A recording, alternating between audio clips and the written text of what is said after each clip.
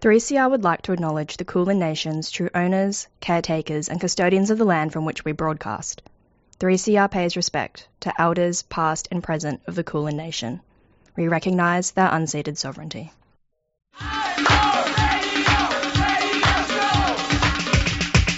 This is 3CR Breakfast. Oh, yeah. Alternative news, analysis and current affairs. Monday to Friday, 7am till 8:30am. Only double. Clap your hands.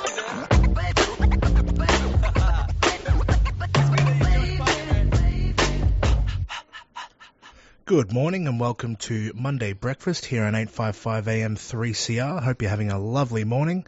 As always, this is James, joined by Rob and Grace. How was your weekend, gang?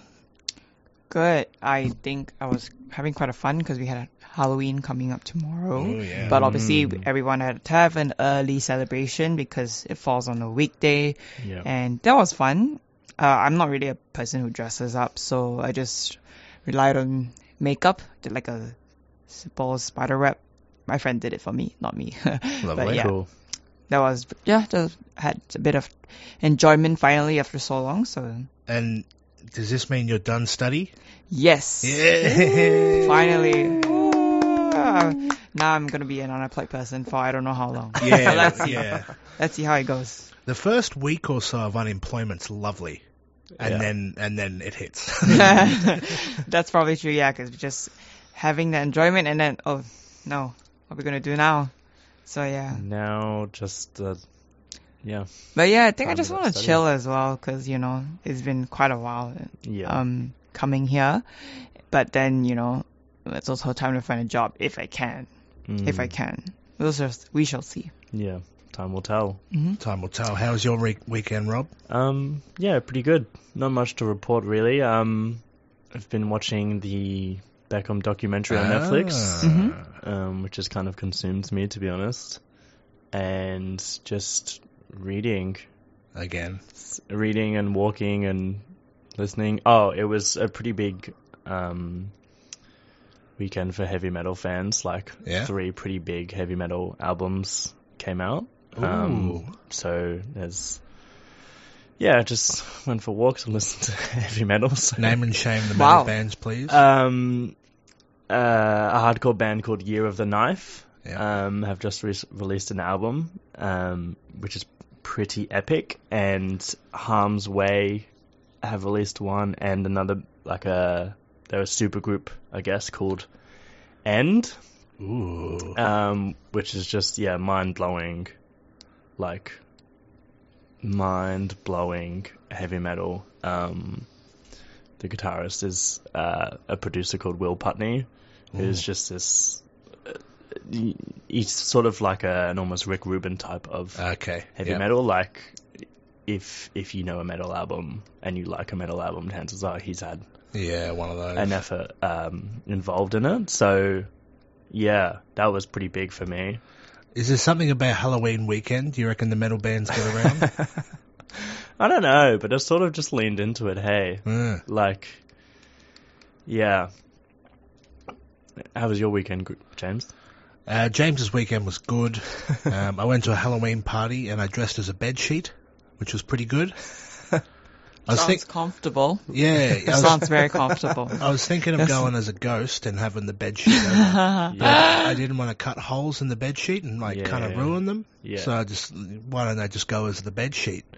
What colour was the bedsheet? It was pink. Nice. Which was pretty nice. Yeah. The thing about Halloween is you can dress as anything as you want and no one can say anything because Halloween is about anything of whatever you want to dress up as. Yeah, and there was a worst dress competition and I don't know how I didn't win it, to be honest. I was robbed, and a few people informed me that you should have won it. We were pushing for you. Wow. So that was quite deflating, if I'm being honest. That sucks. Yeah. But overall, good weekend. I also had a high tea on Sunday. Whoa. Which wasn't a real high tea, it was just at a friend's house, but lots of cupcakes, so that was good. Yummy. That sounds important. So happy Halloween, everybody, for tomorrow. And party time in the studio because Grace has done study. So well done, Grace, again. Let's go. Just don't think about the unemployment. I will make sure of that. Don't think about it. So let's jump to some headlines. Yes, so a family, sorry, not family. So a Korean family basically, and then the son's name's Sok-hee Lee and his mother were immigrated to Australia when he was about 6 years old. But then now they have to prepare to return to South Korea because a 6-year wait in their visa application, which they lodged, means now that the 23-year-old is too old for the category the mom has applied for. And yeah, the visa application was basically declined. They immigrated, the mother and the father immigrated to Australia from South Korea about 17 years ago to join their sister, who have been granted citizenship after being sponsored through hospitality work. But then now the family has sold their sushi restaurant in Hamley Beach after running it for 5 years because the family qualifications mean that their financial prospects are limited. And so at the start of 2017, Mr. Lee was nearly 17. His mother applied for a permanent parent visa and included him as a dependent child. But he actually turned 23 just 2 months before his visa was declined. So that's why now he's ineligible for the visa. And they actually applied for a contributory parent visa, which has a far shorter processing time compared to other parent visas, but it also has an additional fee of over $40,000 once approved. So yeah, it is very financially bearing there. And according to the Department of Home Affairs website, the contributory parent visas that were finalized in the 2022 to 2023 year had a wait time of an average of 6 years, but it is known that the waiting time for new applications have doubled. But in comparison, other parents and aged parent visas now have a processing time of nearly 29 years. In March, there has been a review into Australia's immigration system commissioned by the federal government, and they found that now the country relies too heavily on temporary migrants without offering clear pathways to permanent residency. It is said that the final migration strategy that the federal government is tend to outline is going to be expected to be released later this year. Internet and phone services are being restored in Gaza after almost 36 hours without them, following Israeli airstrikes. Paltal Group, who provides communication services in the area, said on Sunday that landline, mobile and internet would return gradually. Rights organizations across the world, such as Amnesty International, have warned the blackout would stop war crimes and other abuses from being documented. Australian rental vacancy rates fall to a record low, data shows from recently. Limited supply and strong demand prompts national median weekly advertised rents to rise 14.6% over the year. PropTrack data shows the number of new rental listings declined 5.7% in the year to September, with the fewest new listings in September for more than a decade. The total number of rental listings fell 7.1% on the year before hitting a record low. So we're going to jump to a song before we jump into some interviews. This is American-Palestinian artist Lena McCool with the song El Abad. من زمان كنتي بقلبي لإلي ما في حدا جنبي من زمان دايما كنتي انتي لإلي أحسن صاحبي عندي لما كنا صغار كنا نرسم نجم الياسمين بشكل وشم لما كنا صغار كنا نبتسم ونقول بحياتنا ما راح نستسلم هيدي مش نهاية المطاف بداية حب كبير كبير بداية عالم انطلاق صعوبة خوفة واحتفال أنا بجنبك شو ما يصير يا في إنسان حامل ورد أصفر وعارف إنه جنبك راح يسهر في مكان دقايق فيه ما بتخلص للأبد ربيعك هو راح يلبس وما عدنا صغار صرنا نعرف إنه قلوبنا كتار عالنص وعجنب ورا أرز وهار ورفيق الدرب ونقول بحياتنا ما راح نتغير هيدي مش نهاية المطاف بداية حب كبير كبير بداية عالم انطلاق صعوبة خوفة واحتفال أنا بجنبك شو ما يصير يا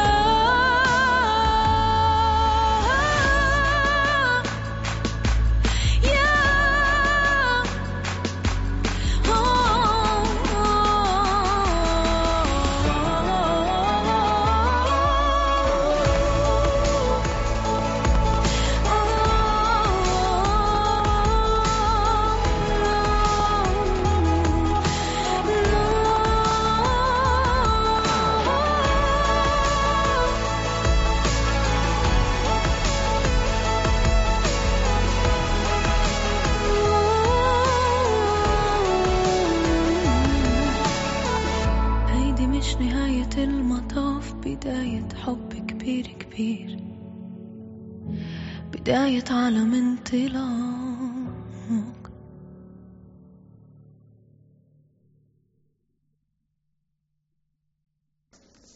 And that was All About by Lina McCall. Now I'm going to be speaking to Helena Hassani, who is an advocate, human rights advocate and campaigner for the prevention of child and forced marriage and family violence. She was a delegate to the United Nations for the annual Tripartite Consultation on Resettlement 2023 in Geneva and continues to work and advocate for the rights of girls and women. Helena is also a poet and writes poems on forced marriage and issues related to violence against women and girls. Good morning, Helena. Good morning, Grace. How are you? I'm good. How are you? Good, thank you very much. Awesome. Yep. So there's going to be an event happening tomorrow in regards to a survival-led approach to combating modern slavery by Australia's Anti-Slavery Australia. So could you tell us what's that about? I guess it's about, as you could say, combating modern slavery in Australia and especially prevention of child and forced marriage in Australia because there are many myths that it doesn't happen in Australia. However, it really happens behind the closed doors. So we are trying to raise awareness through this event, but also introducing our absolutely amazing 8 series of podcasts to frontline workers, to the entire community in Australia. Mm. And so, Helena, is that your focus for the event, or is it for every speakers of the event that tomorrow? And why are you advocating for the prevention on child marriage and family violence? I think it's basically Anti-Slavery Australia is working towards combating modern slavery in Australia, all types of modern slavery, and they provide support for people who are experiencing. Particularly, our focus tomorrow is on the forced marriage prevention, because in Australia, according to legislation, forced marriage is also included as part of modern slavery practice. And the next question was why I'm advocating for the prevention. So I have also just started a consultancy on prevention of child and forced marriage in Australia. So I think one of the, based on statistics that we get from Australian Federal Police and working with sectors in Australia, forced marriage is getting a lot of increase in the numbers. And a lot of young people are experiencing forced marriage, unfortunately, in Australia due to many, many reasons. That I won't go. We don't have too much time to go through this, but I think it's people don't know that it's happening. Especially we have got lack of information for young people who are experiencing. We have got families who doesn't know that it is a crime in Australia, forced marriage, and we have got workers who are working with these vulnerable young people. However, they're not sure about the right support services available in Australia. So it's a great event for anyone who is attending to have a broader understanding of modern slavery. However, the main focus would be on forced marriage. I see. Yeah, forced and child marriage. I see. And why do you think it's important to look from a survivor's perspective when combating modern slavery? Like, how can people ensure that they have the right expertise from when you look from the survivor's side? I think that's a great question. What we have been doing in Anti-Slavery Australia, our team has a dedicated research fellow, Dr. Jacqueline Nielsen, who has got expertise in working with victim survivors, and we have been conducting interviews with people who have either experienced and has left the forced marriage successfully, or even young people who are dealing with this situation at the time of the interviews that we have conducted. What we have found is that all these victim survivors want things to be in place, but based on their voices. So with having an informed approach while we are working with them, trauma-informed approach is absolutely crucial based on what we have gathered from young people. But I guess what they want is they want things to happen with them, not for them. So they want to be part of, the programs that we'll be introducing. There should be their voice in everything that we are introducing, whether it's a program, whether it's events, whether it's any type of advocacy that is happening. It has to be part of their voice. Definitely. Now, yep. Yeah, sorry. You had another part to the question, which was how can we ensure the right expertise? Now, based on that question, I guess Anti-Slavery Australia, My Blue Sky is a national service which provides support to professionals, advice to them, and also they provide support to people who are experiencing modern slavery in Australia. And if anyone doesn't have the right tools, they will be equipped very well by contacting these expert people in the sector, and then they can actually guide and support the clients that they are working with. I see. And so, Helena, you're also going to be hosting an 8th series of podcasts on forced marriage. That's expected to be launched soon. Could you introduce a bit about what is that? Yes. So our team is absolutely thrilled and excited to release the Ed series podcast, which is again about forced marriage in Australia. Now, the issue has been so far is that everyone thinks it doesn't happen here in Australia, and we have got people interviewed that we have interviewed for this Aid podcast who are from Australian Federal Police, who are community leaders, who are experts in the sector, have enormous number of years that they have worked with clients, and we have people who have experienced forced marriage themselves in this episode. And it's absolutely rich in knowledge and in the people that we have interviewed who are part of this podcast are basically experts in their own fields, in their own work. And if you are hearing this podcast, please take your time, hear what has been discussed, what's been said, and the message that you will get is absolutely important. And it's very exciting because it's the first forced marriage podcast in Australia. That's it. That sounds very interesting. And is there an expected date of when the podcast is coming out, and where can listeners access to have a listen?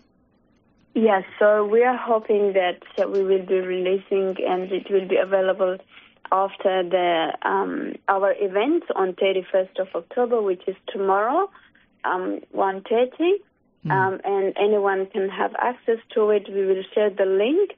We are hoping to have this in Spotify and other platforms that will be very accessible to everyone in Australia and globally even, but it will be available or accessible tomorrow. I see. And Helena, unfortunately we're running out of time, but is there anything listeners can prepare for the event happening tomorrow? I guess if anyone is interested or people, we have got people who might be experiencing themselves, it must be tough. So we are giving some information that if you are experiencing or anyone who is experiencing and you need support, please contact the right support services, which we will be introducing alongside the podcast release. And I guess it's also challenging our own biases and assumptions and myths that we are hearing in Australia, and consider that it happens here.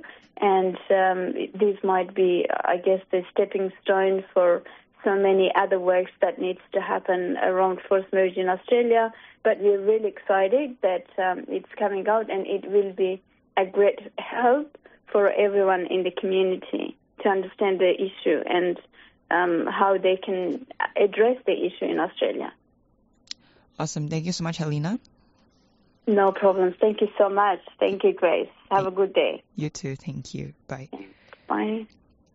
And that was Helena Hassani, who is an advocate, human rights advocate and campaigner for the prevention of child and forced marriage and family violence. She's going to be one of the speakers for tomorrow's event happening at 1:30 to 2:30, but this is online via Zoom, so everyone should be able to get onto it. It's basically about the survivors-led approach to combating modern slavery, and this event will be live captioned. If you want to discuss how they can support access requirements, you please contact events.socialjustice@uts.edu.au so you can access the stuff there in regards to this event. And yeah, just contact them so you can discuss how to support access requirements. Awesome. Have fun on Melbourne Cup Day, but without the cruelty, by saying nup to the cup. Join Coalition for the Protection of Racehorses and 10 Fingers on Tuesday, 7th of November for farshins on the field at the Flemington Bowls Club from 11 a.m. Live music, DJs, delicious food, lawn bowls, outlandish dress-ups and human races. Let's celebrate animals, not exploit them. Visit nuptothecup.org for tickets. Help us make the first Tuesday of November a party for the animals. Nup to the Cup is a 3CR supporter.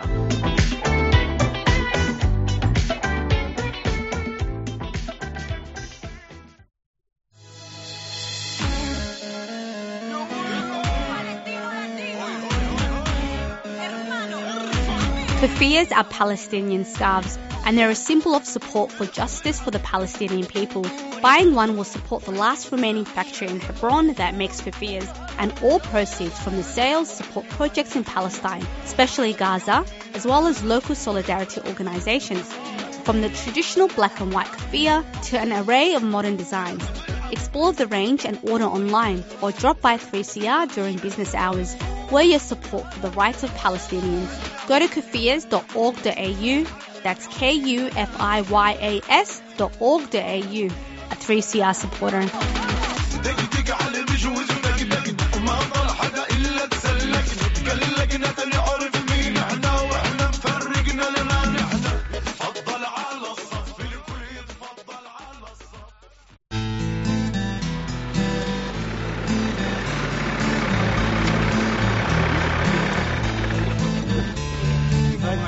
This is a logging operation. Any person found within this coop is offending. Can they please leave? You're allowed no closer than the bridge down the track there. Any person that's found in the coop will be arrested and charged. I direct that you all leave now. Gecko's turning 30 and we're having a party. The Goongra Environment Centre has been fighting to protect East Gippsland's forest since 1993 and we want to party with you. There'll be music, performances, food, drink, old friends and new friends.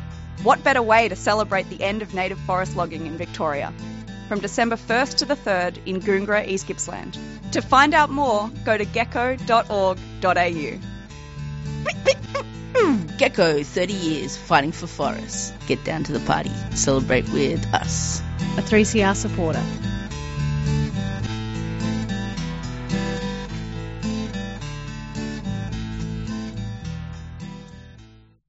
I want to break free. Do you want to create safe spaces or become an employer of choice for LGBTIQA+ communities in Melbourne's North? Pride in the North is proud to present their inaugural summit, Beyond the Rainbow Lanyard, taking place on the 3rd of November in South Morang. Hear from diverse voices and help create change to improve the health and well-being of LGBTIQA+ communities across Melbourne's northern region, from Mitchell Shire to Hume, Whittlesea and Banyule local government areas. For more information and registration, go to www.pracc.com.au/tickets. Pride in the North is a 3CR supporter. I want to break free. Welcome back to Monday Breakfast here on 855 AM 3CR Radical Radio. You're with James, Rob and Grace. Now, Rob, you mentioned that you have been diving into the Beckham documentary. Is that right? Yeah, correct. What are your impressions? It's a very layered and complicated documentary. I initially started watching it because I was explaining to my partner, like, she was speaking about how she wanted to watch it, and I was like, yeah, as an English person, as an English immigrant, I guess I was saying to her, I was like, I don't think people that outside of England understand how much of a cultural phenomenon that David Beckham is. But of course, like, it comes with a bit of a grain of salt, it's obviously like the English paparazzi and the tabloid infrastructure that exists there is just horrible. It's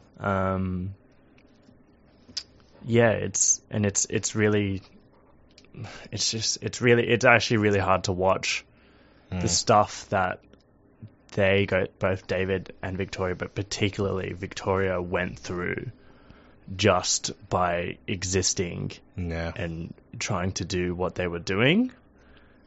What do you think of the documentary, James? Yeah, pretty, definitely some hard to watch moments. Yeah. I had no idea about the influence of David Beckham. I was to say, oh, that's the good looking one. Oh, cool. Oh, yeah, the Posh Spice, yeah. Yeah. And then you dive into it and it's like, ooh, the English public's pretty toxic out there, isn't it? The reason we're bringing up the Beckham documentary is that there are some examples of toxic parenting that the next interview we're going to play explores. On the Sporting Record on Thursday, myself, John and Em talked to Dr. Mary Westner, who is a lecturer and researcher at the Victoria Uni within the Institute for Health and Sport, about a conversation article she and two colleagues wrote about the David Beckham documentary and examples of toxic parenting in sporting environments that came up in that, and it's very interesting. So here we go. Here's Dr. Mary Westner. So we're going to jump to our next segment, and we've got Dr. Mary Westner coming onto the show, who's a lecturer and researcher at Victoria University with the Institute for Health and Sport, who wrote an excellent article on The Conversation about the new Beckham documentary, David Beckham, and examples of toxic parenting in that. So welcome to the show, Mary. Thanks for coming on. Thanks so much for having me and giving us space for this important topic. No worries. So just to start off, when did you come across the Beckham documentary? It's blown up in recent times, but when did you come across it? And what really piqued your interest in terms of this parenting sport angle? 3 weeks ago that I watched it, so probably within the first week that it came out or so. And, you know, I'm obviously researching on the topic of safe sport. When I watched it, you can't help but be impacted by the fans, by the coach, and just all the abuse that he experienced. But the really poignant scene for me was when the two parents were talking and Beckham was talking. And those interactions and their different kind of interpretations of the behaviors, especially of the dad, was really impactful for me. And I thought spoke to a lot of the normalization of abuse in the name of tough love in coaching. So the article in The Conversation starts off with the fact that David Beckham was copping a lot of abuse from England about getting a red card in the World Cup that led to them losing and not winning when people thought they should have. And the quote from David was, "I was able to handle being abused by the fans because of the way my dad had been to me," which really stands out, doesn't it? So Mary, you've done some research on this that you said. In what ways can parents be toxic to their children in these sporting environments? Yeah, so I think the sporting environment overall has this obvious element of competition. And for a long time, certain behaviors have been accepted in sport that wouldn't be accepted elsewhere in the name of performance games, in the names of getting the best out of players, out of children. And we lose sight of the fact that they are, in fact, children. So behaviors such as being overly critical, forcing a child to play when they're injured, excessive training, ignoring them after a poor performance. If we were to do that in other contexts, say in response to a test result at a school or a teacher throwing a book at a child the way a coach might throw a water bottle, it would never be accepted. So these behaviors have just been normalized in the sporting context for far too long. That's very true. And the three of us on this show have all experienced some form of abuse, maybe not from our own parents, but being in sporting clubs where it's quite apparent. I know you have, John. Do you have an example? I have a few examples. Hi, Mary. My name's John, and I'm a parent and a sporting parent. James, you've just been speaking to, is my son. Yes. So I used to take him along to footy and cricket and tennis. And I don't look back happily as being a sporting parent. It's very stressful. Not a good time.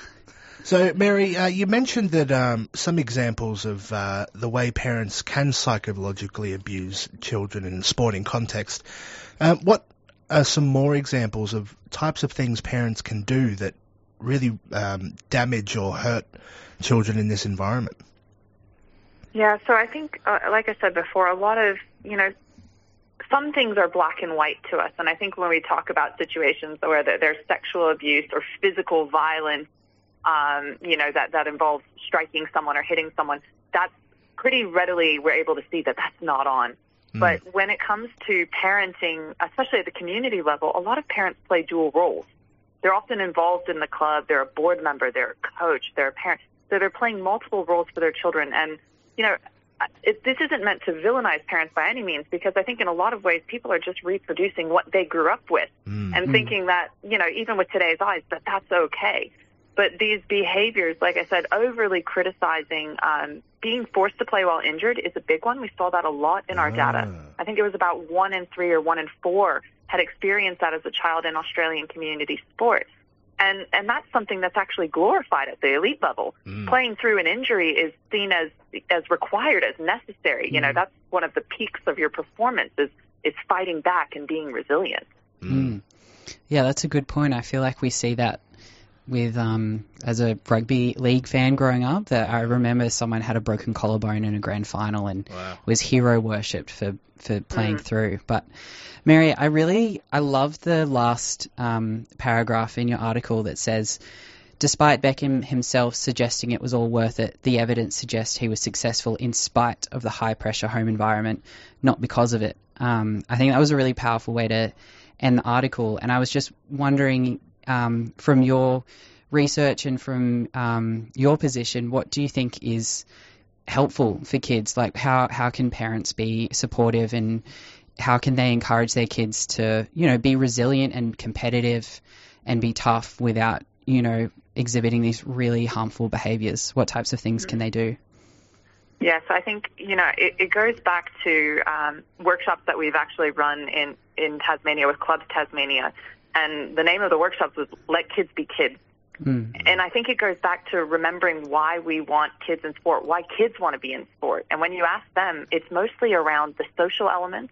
They maybe want to learn some new skills, and they just want to have fun. And when you look at why and when they leave, it's usually that 13 to 15-year age, right, when things are getting super competitive, especially for girls. And they don't want that necessarily. And I'm not saying that everyone doesn't want that, but really what it comes down to is thinking, how do I support my kid in whatever they want to do?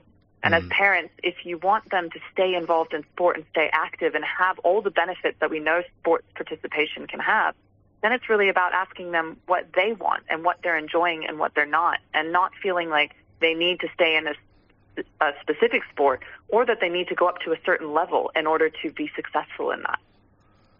Fantastic. I think that's a really good place to end on, especially the note that let kids be kids. That's pretty good. Mary, can I ask you one quick question? Are you familiar with Nathan Burke's book, Best and Fairest Sports Parenting? I'm not, actually. Yeah, so the ex-Bulldogs player and coach of the AFLW team, Nathan Burke, he's written a book. It's only come out recently, this year, 2023. And I've dived into it a bit. I'm hoping to do a little book report on it some stage on this program. But it's called Best and Fairest Sports Parenting, and I think you'll like it. It's very good. Is it like a little workbook for parents? Yes, it is. Yes, it's written to the parents, really. Yeah. It's got about seven issues that parents might need to address.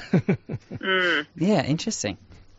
So that's from our sponsor of the show, Melbourne Books, or member or business member. Is that right, John? Yeah, business sponsor. Yeah. Perfect. So there you go, Mary. Thanks so much for coming on. It's been great. Thank you so much. Thank you very much. That was Dr. Mary Westner, a lecturer and researcher at Victoria University with the Institute for Health and Sport, talking about the new David Beckham documentary and the examples of toxic parenting in sport. We're going to jump to a few announcements now, and then after the break we're going to have a lovely song by local band Squid Nebula called In Motion.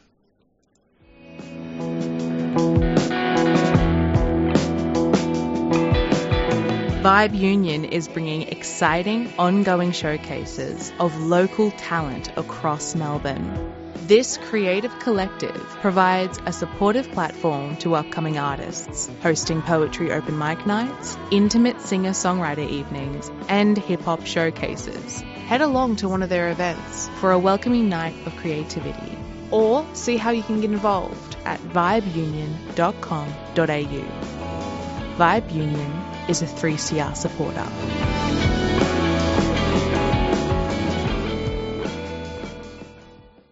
I want to break free. Do you want to create safe spaces or become an employer of choice for LGBTIQA+ communities in Melbourne's North? Pride in the North is proud to present their inaugural summit, Beyond the Rainbow Lanyard, taking place on the 3rd of November in South Morang. Hear from diverse voices and help create change to improve the health and well-being of LGBTIQA+ communities across Melbourne's northern region, from Mitchell Shire to Hume, Whittlesea and Banyule local government areas. For more information and registration, go to www.pracc.com.au/tickets. Pride in the North is a 3CR supporter. I want to break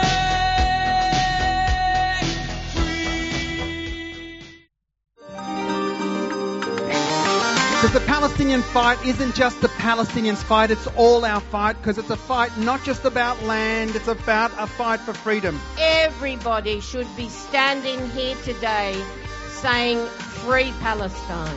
Solidarity with our Palestinian brothers and sisters on behalf of the Gumbaynja Nation, my people who've never ceded their sovereignty. We should be recognising Palestine as a state and recognising the rights of Palestinians. 3CR. Stay tuned, stay radical.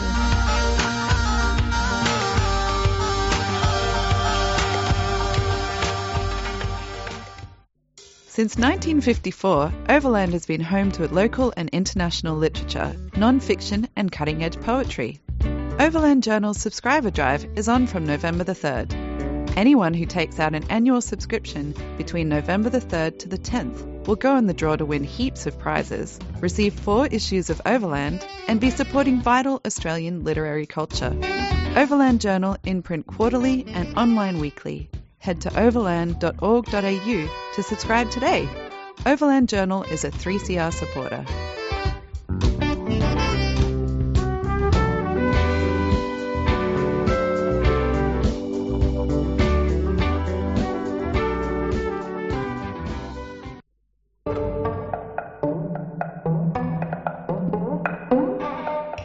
This November, the Australian National Academy of Music presents a festival celebrating the music of pioneering American composer George Crumb.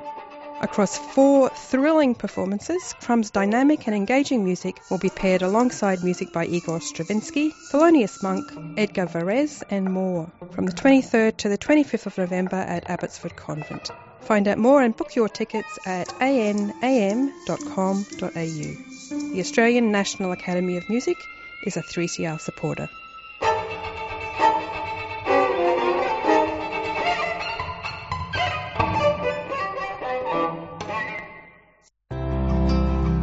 Any of us may become a carer at any time in our lives, even temporarily. Carer Gateway is a free support service for anyone who cares for a family member or friend with disability, a medical condition, mental illness, or who is frail due to age. If you or someone you know are a carer, call Carer Gateway on 1800 422 737 or visit carergateway.gov.au to get support that is right for you. Carer Gateway is a 3CR supporter.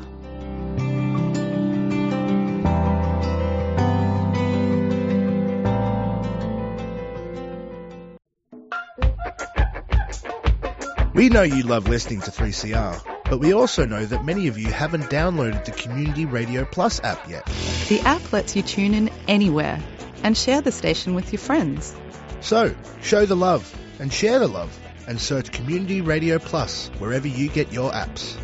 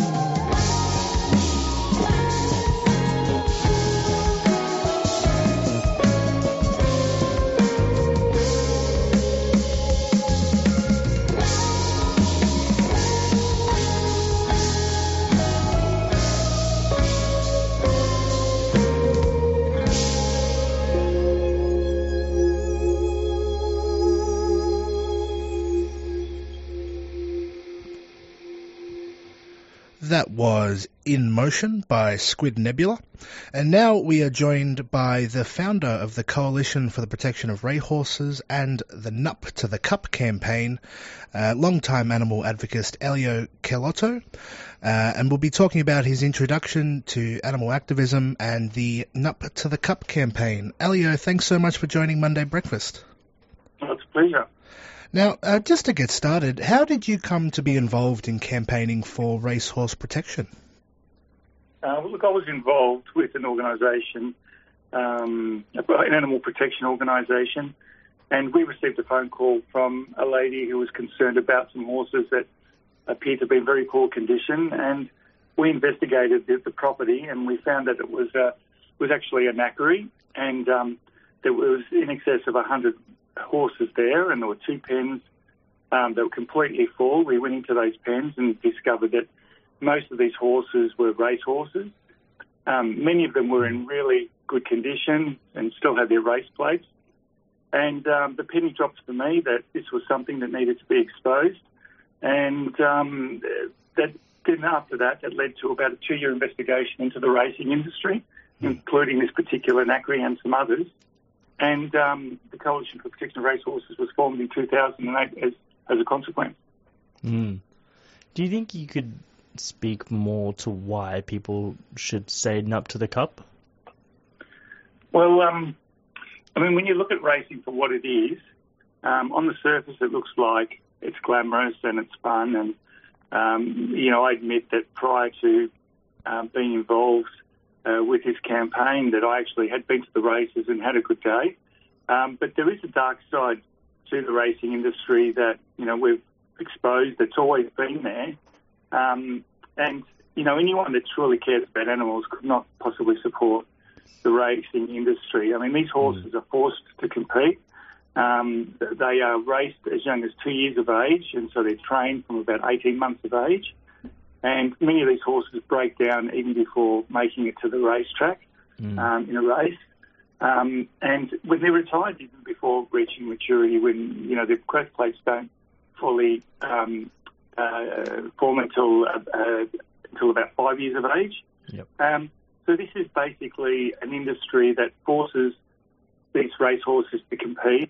And when they're used up and most of them will sustain injuries as a result of being pushed too far, they end up being disposed of and most likely end up in a, as pet meat sold to greyhounds. And we find that totally unacceptable. Yep. And further to that, I mean, we've been doing a Death Watch report for the last 10 odd years. Yep. And that reveals that, there's literally horses dying on our racetracks almost on a daily basis. In fact, I think that would be the more accurate figure. But the study that we produce is based on evidence from stewards' reports. And our latest study has shown that in the 2022-23 racing year, 168 horses were killed on track. And I think that's horrific, that this is a sport that knows that it's going to kill its competitors. And these horses that do survive don't even have a retirement plan. Wow. What do you think made this year, obviously, the Coalition for the Protection of Racehorses has only been recording the data since 2014 of horses which have died because of racehorsing. But what do you think made this year the deadliest year on record? I actually personally don't think that this year is any worse than the other years. I think the difference has been that we've become better at finding out, we investigate more horses than we have in previous years. Yep. And we've also got people within the industry that feed us information, that tip us off about horses that sustained an injury and are likely to have been killed. And it's our follow-up investigation that has led to uncovering a lot of these deaths coming out. So even though our study shows 168 horses, they're the ones that we've got evidence of. But even from this study, there's many other horses that we couldn't prove, but we know are most likely dead, but we weren't able to prove it. So even though the figure is officially 168 racehorses, the ones that die each year as a result of racing injuries across Australia, we would say would be well into the thousands. Oh, wow. And you mentioned before that the conditions of the horses is sort of kept in the dark. How do you think that the industry keeps it that way? I think they've kept it that way for so long because they've always had a reputation for, being glamorous, and I think we've all heard the saying that racehorse is the best looked after animal in the world, and that's simply not the case at all. And I think it was something that animal rights groups didn't consider, and it was just fortuitously that we fell into it and decided we should do something about it. But pretty much they have gone about their business for the last 250 odd years without having to, answer to anyone. The RSPCA have definitely had a campaign against the use of the whip, but as we know, the RSPCA aren't as strong as they could be, and now they're being made accountable, and now we are seeing changes taking place.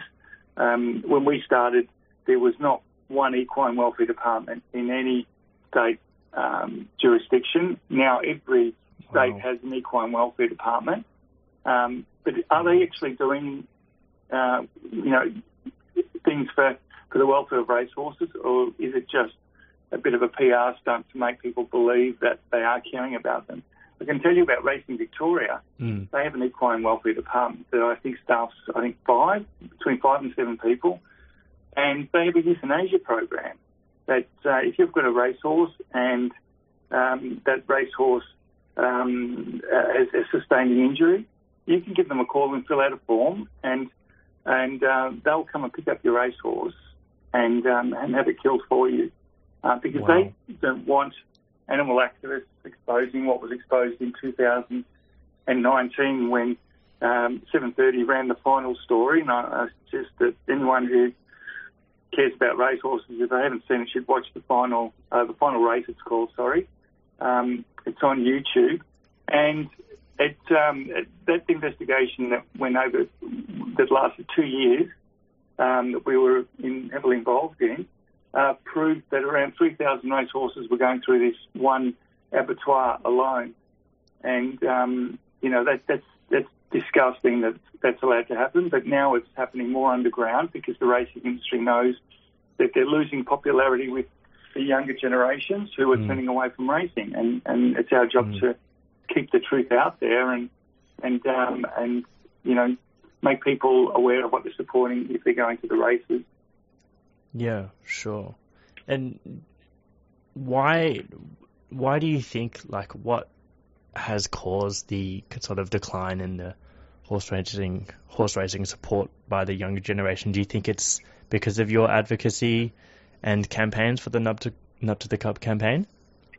Yeah, well, I think once we started campaigning against horse racing, I think it's something that hits you pretty quickly if you do care about animals. I think once you see some of the graphic images that we have on our website, and when we do our demonstrations, we're out demonstrating all year round.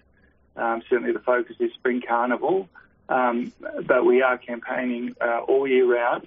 And I think once somebody sees the truth, when they see those images or they watch the video, and like I said, the final race, the investigation that was came out in 2019, once you watch that, any person that cares about animals could not possibly go to the races after that. And I think the younger people are easier to receive that message because they haven't been maybe that, excuse me, they haven't developed the habit of maybe going to the races like some older people may have. Yep.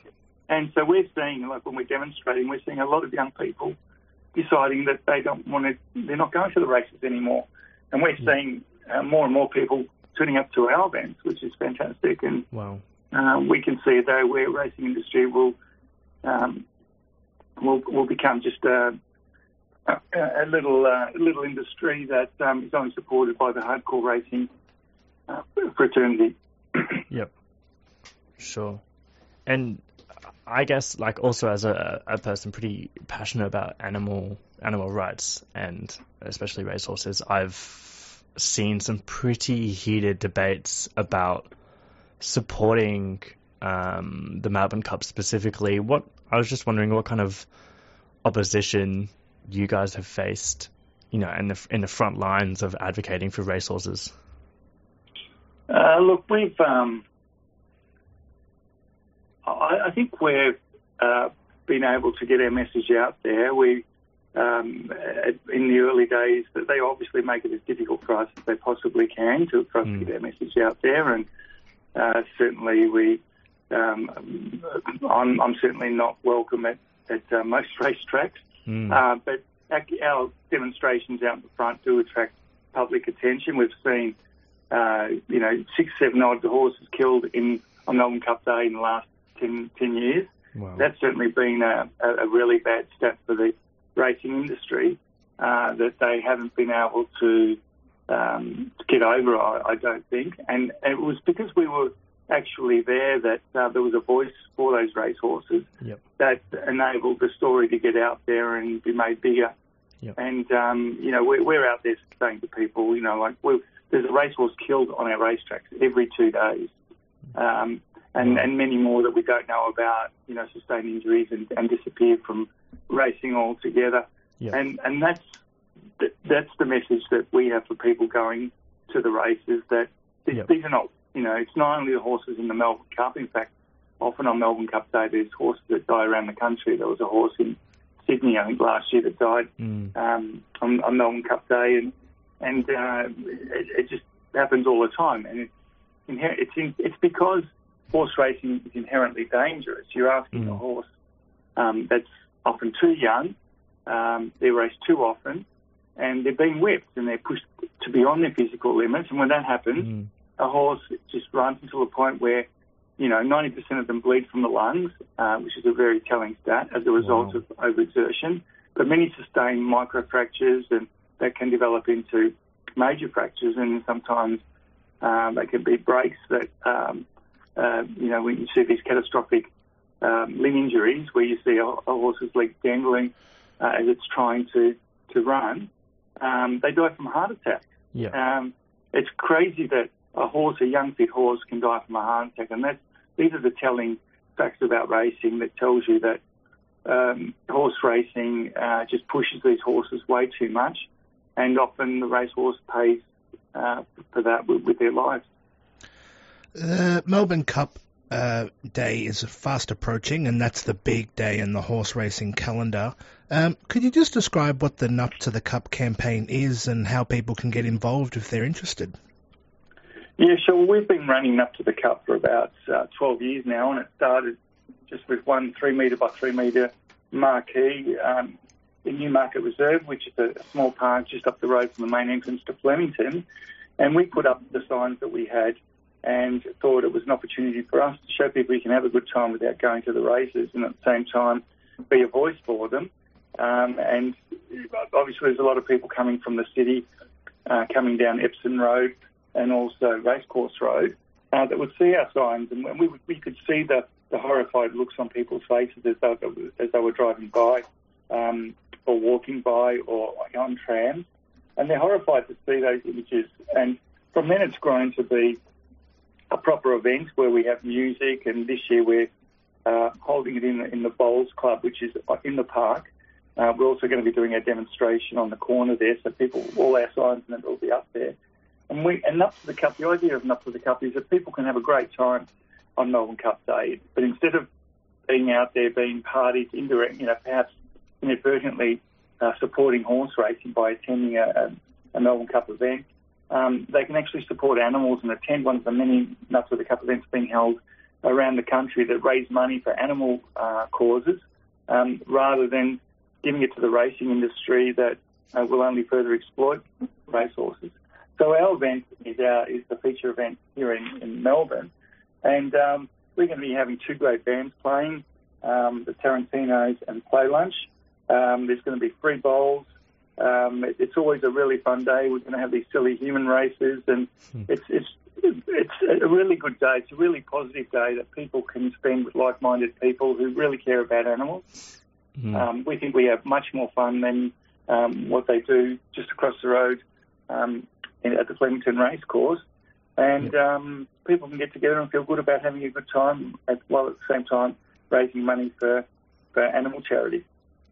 Awesome. Well, that's pretty much all we have time for. Thank you so much for speaking to us about Nut to the Cup and, in general, the horse racing industry. Cheers. Thank you. That was Elio Carlotto, the founder of the Coalition for the Protection of Racehorses and the Nut to the Cup campaign. You can find more information on the reality behind horse racing at horseracingkills.com, and that includes data from this horse racing season, and also for information on alternatives to attending the Melbourne Cup Day, you can head to nuptothecup.org.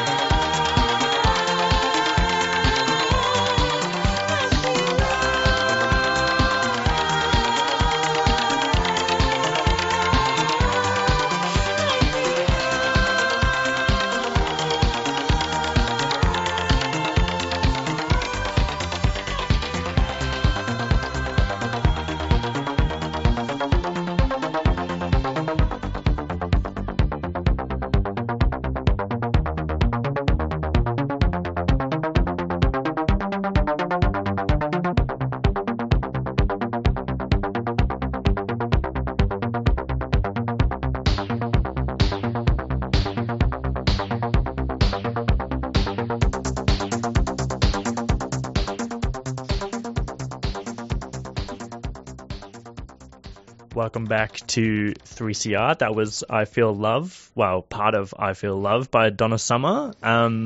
we're here now live in the studio actually with Dr. Molly McHugh to speak about the rise of friendship and community in Melbourne throughout the 1960s and 70s, particularly among progressive young people. Hi Molly, how are you going? Good, how are you? Good, thanks.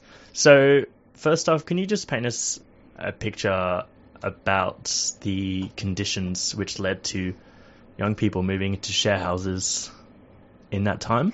Sure, I can. Firstly, I've never heard anyone call me Dr. Molly McHugh before, so that was quite exciting. So I guess it was kind of associated with the rise of university attendance, the most kind of obvious thing. A few unis opened in that time. Melbourne uni attendance flourished, and people needed somewhere to live. So in a practical sense, colleges, I think, started to overflow a little bit. Also in the inner suburbs in that time, there was a bit of a donut migration, they call it, pattern, where people were moving, kind of a upwardly mobile working class were moving out to the suburbs because it was, embarrassing to be in the suburbs like Carlton and Fitzroy. They were seen as slums. So there was cheap housing in the inner suburbs. Wow. Which is almost unimaginable now, yeah. But it happened. And so obviously people, jumped on that. It was kind of easy to find a rental, and there was a lot of, I think for a lot of young people, they were trying to depart from their parents. They were embarrassed by their kind of, boring middle-class parents. There's a bit of a generation gap. So I think moving into a share house was a way to separate themselves from that trajectory and explore a different way of life. So it was kind of, there was a practical element, but it was also a bit ideological, I suppose. Yep. Wanting to depart from boring middle-classness was part of it, I think. Sure. And how do you think friendships and sort of arose from that and became the institution that it is? Yeah. I guess it kind of happened incidentally. I don't think anyone was a friendship radical in that time, but, I think people needed support from each other. You met friends at uni, people you might not have ever kind of encountered before, I think. Even though I'm sure that the attendance of uni was kind of fairly middle class, but I think there was more diversity than people had encountered before. Yeah. And so people were interested in each other. They also kind of needed support networks if they were living away from their parents. Yeah. And something else I've kind of thought about a bit is there was a lot of new experimentation, like the sexual revolution, in inverted commas, meant people were kind of dating in a different way. Yeah. Maybe that was a new culture and people needed support. A few people I interviewed spoke about staying up all night and dissecting their relationships and, crying on each other's shoulders and drinking wine. And I think that, you can be open with your parents potentially about those things. So friendship stepped in as a way of finding understanding away from family. And so, it became a kind of support network. Yeah. Yeah, it's really, really interesting perspective because I think when, at least for me, when I think back to that time and all of the sort of cultural things happening, like the anti-war movement and, the sexual revolution, as you were saying before, you don't really think about what could happen with friendships. Yeah. So what do you think made friendship a part of this kind of counterculture?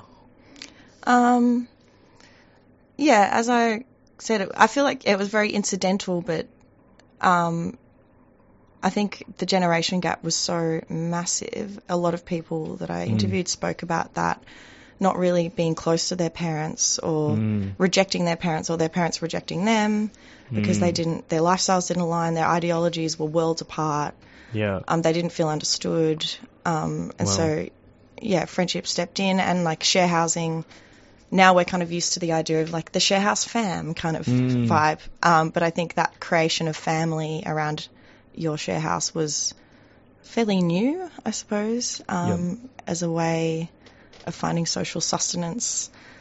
I guess friendship was a place of understanding and maybe also happened through activism, like a byproduct of people spending a lot of time together doing organising, you know, like friendship was a part of that. You'd cook a meal together, stay up all night making zines. Yep. Probably that was more an 80s thing, but yeah, you know, making material. And you obviously get closer to those people because you're spending a lot of time together. You feel understood by them. You feel nourished by them in a way that you might not through your family. Yeah. Wow. In your article in Overland, which speaks more about this rise of friendship and community in the 60s and 70s, you mentioned that Melbourne wasn't the only city which this sort of phenomenon happened in. Where else did it happen? In my research, I didn't go outside of Australia too much because it's too large, obviously. But I think, there was a lot of kind of research that I picked up on from other cities, like London or San Francisco was a big one with Hyde-Ashbury. I had to Google how to pronounce that. I think I did it right. Where lots of, you know, young people came to places where there was other progressives. And I think in Hyde-Ashbury, it got so overrun that there was restrictions put in place on people, young people living there somehow. I'm not sure exactly how those restrictions worked.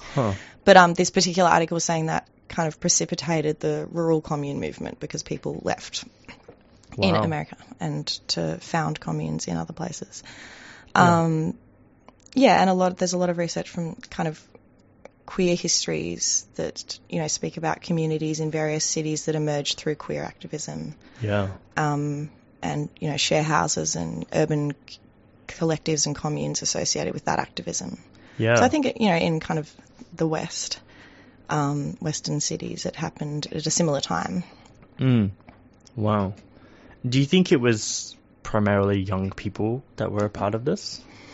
I mean, I think in the way we think about the 60s and 70s, it's often focused on youth. And I think that is for a reason. People were reacting against their baby boomer parents and that conservatism.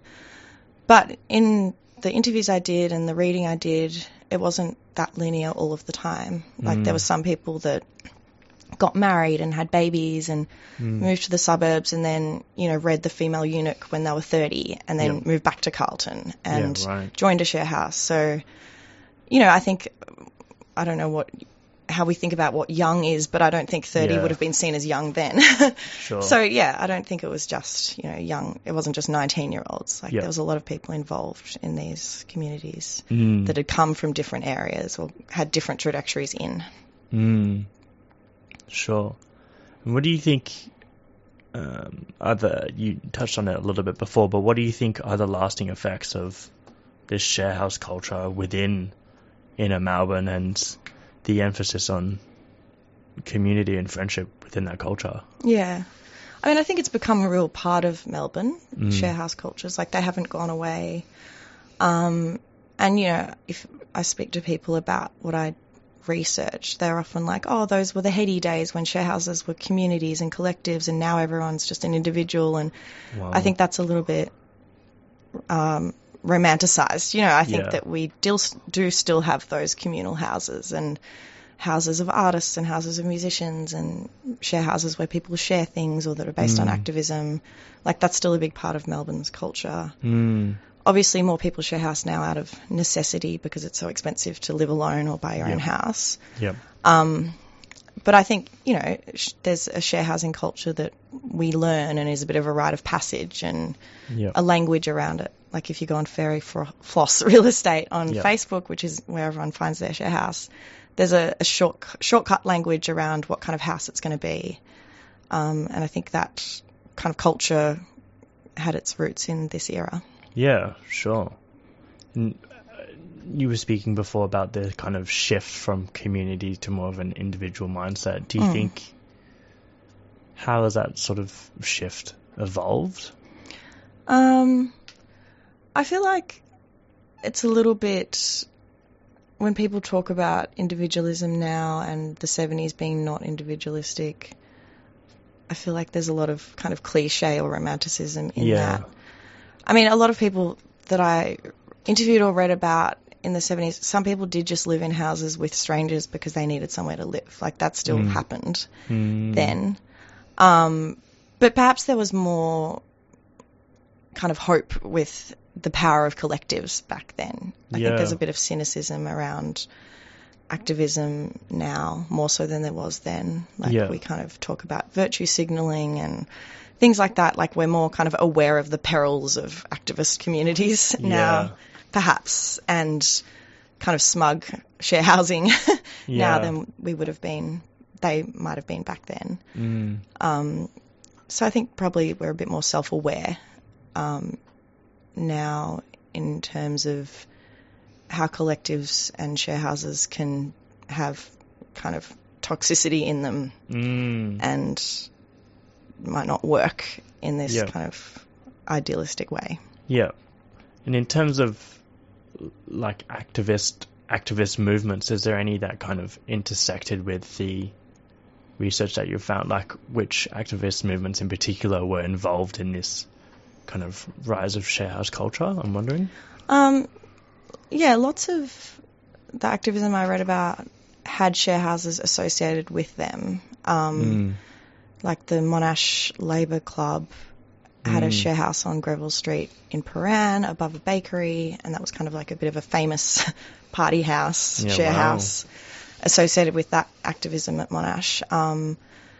And there was share houses that I read about associated with late 70s punk in North Fitzroy or La Mama Theatre. There was share houses associated with that. It's almost like every scene had its share house culture or a string of houses that people lived in or between. It was just a byproduct of working together and making friends based on shared interests. And people wanting to live with people who believed in the same things as they do. Very similar to now. Or even just their friends. Even just their friends. But I guess a place where you could feel understood, or you wouldn't have to hide your passion. And there was there's a lot of queer activism and queer people in this as well. Yeah, I kind of wrote a little bit about queer activism and share housing, and I think from what I read, I think finding a family outside of your family has been a big thing in queer activism and queer culture.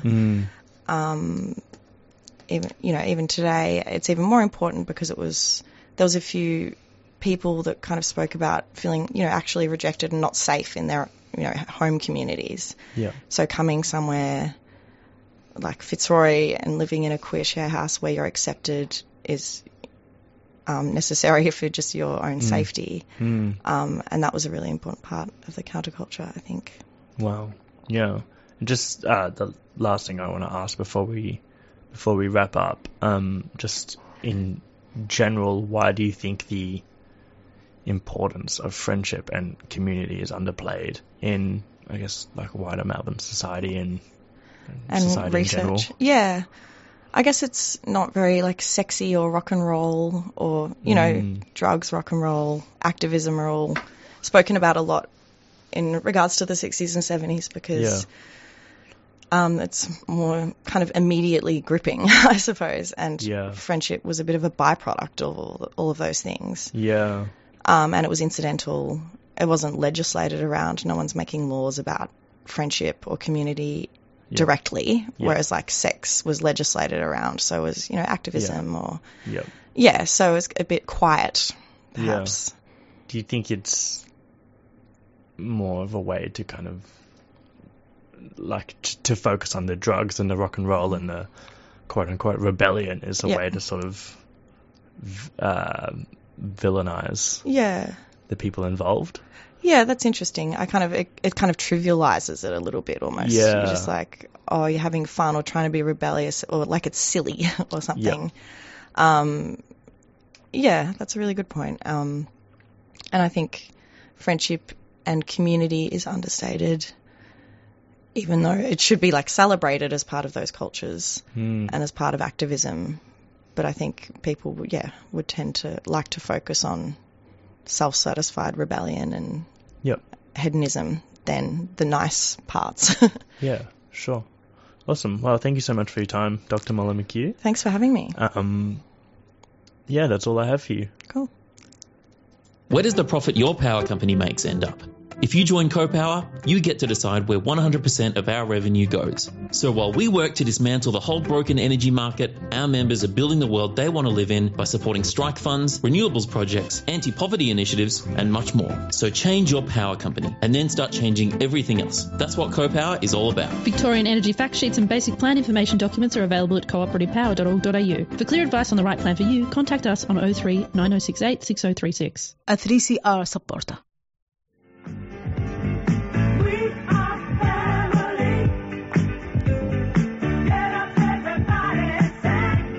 Trans Family is a not-for-profit organization providing a peer support group for loved ones including parents, siblings, extended family, and friends of a trans and gender diverse person. Trans Family runs discussion groups in person and online. We offer a safe space to share your experiences, ask any questions regarding your situation, and provide peer support. We are especially keen to hear from loved ones in regional and rural Victoria. Donations to Trans Family are tax deductible. For more information, visit transfamily.org.au or look for us on Facebook. Trans Family is a 3CR supporter.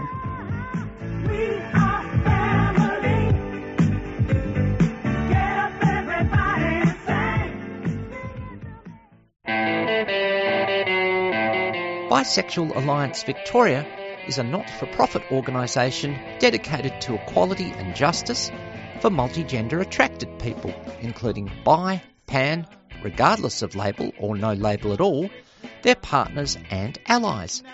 Bisexual Alliance runs discussion groups in person and online. The group offers a safe and fun space to share your experiences, ask any questions regarding your sexual identity, and provide peer support.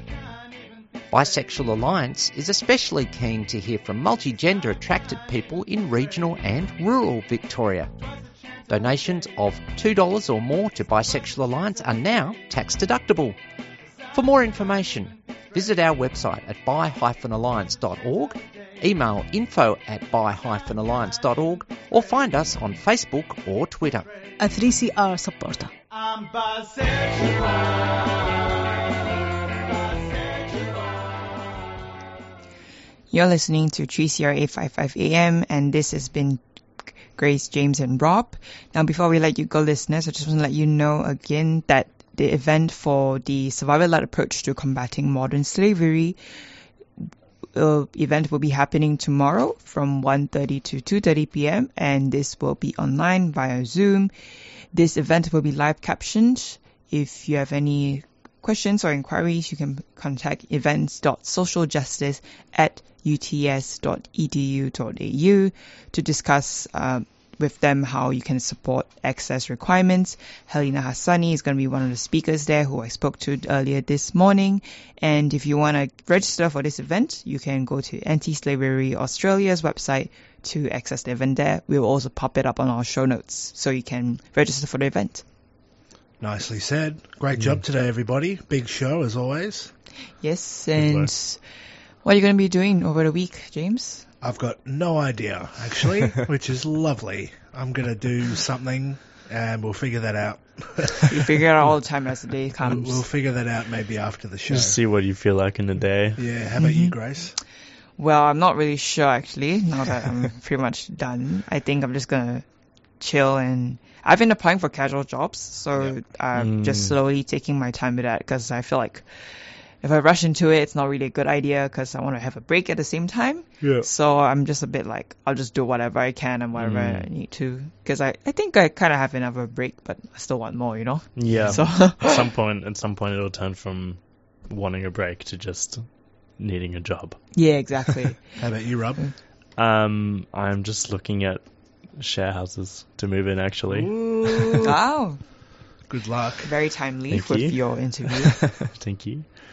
Yeah, going on fairy floss. Yeah, just looking to kind of establish my landlord raised their rent, so sorry to hear that. We are moving out instead of paying that, so fair enough. We're looking to see what's out there. No worries. This has been Monday Breakfast with James, Rob and Grace. You've been listening to a 3CR podcast produced in the studios of independent community radio station 3CR in Melbourne, Australia. For more information, go to allthews.3cr.org.au.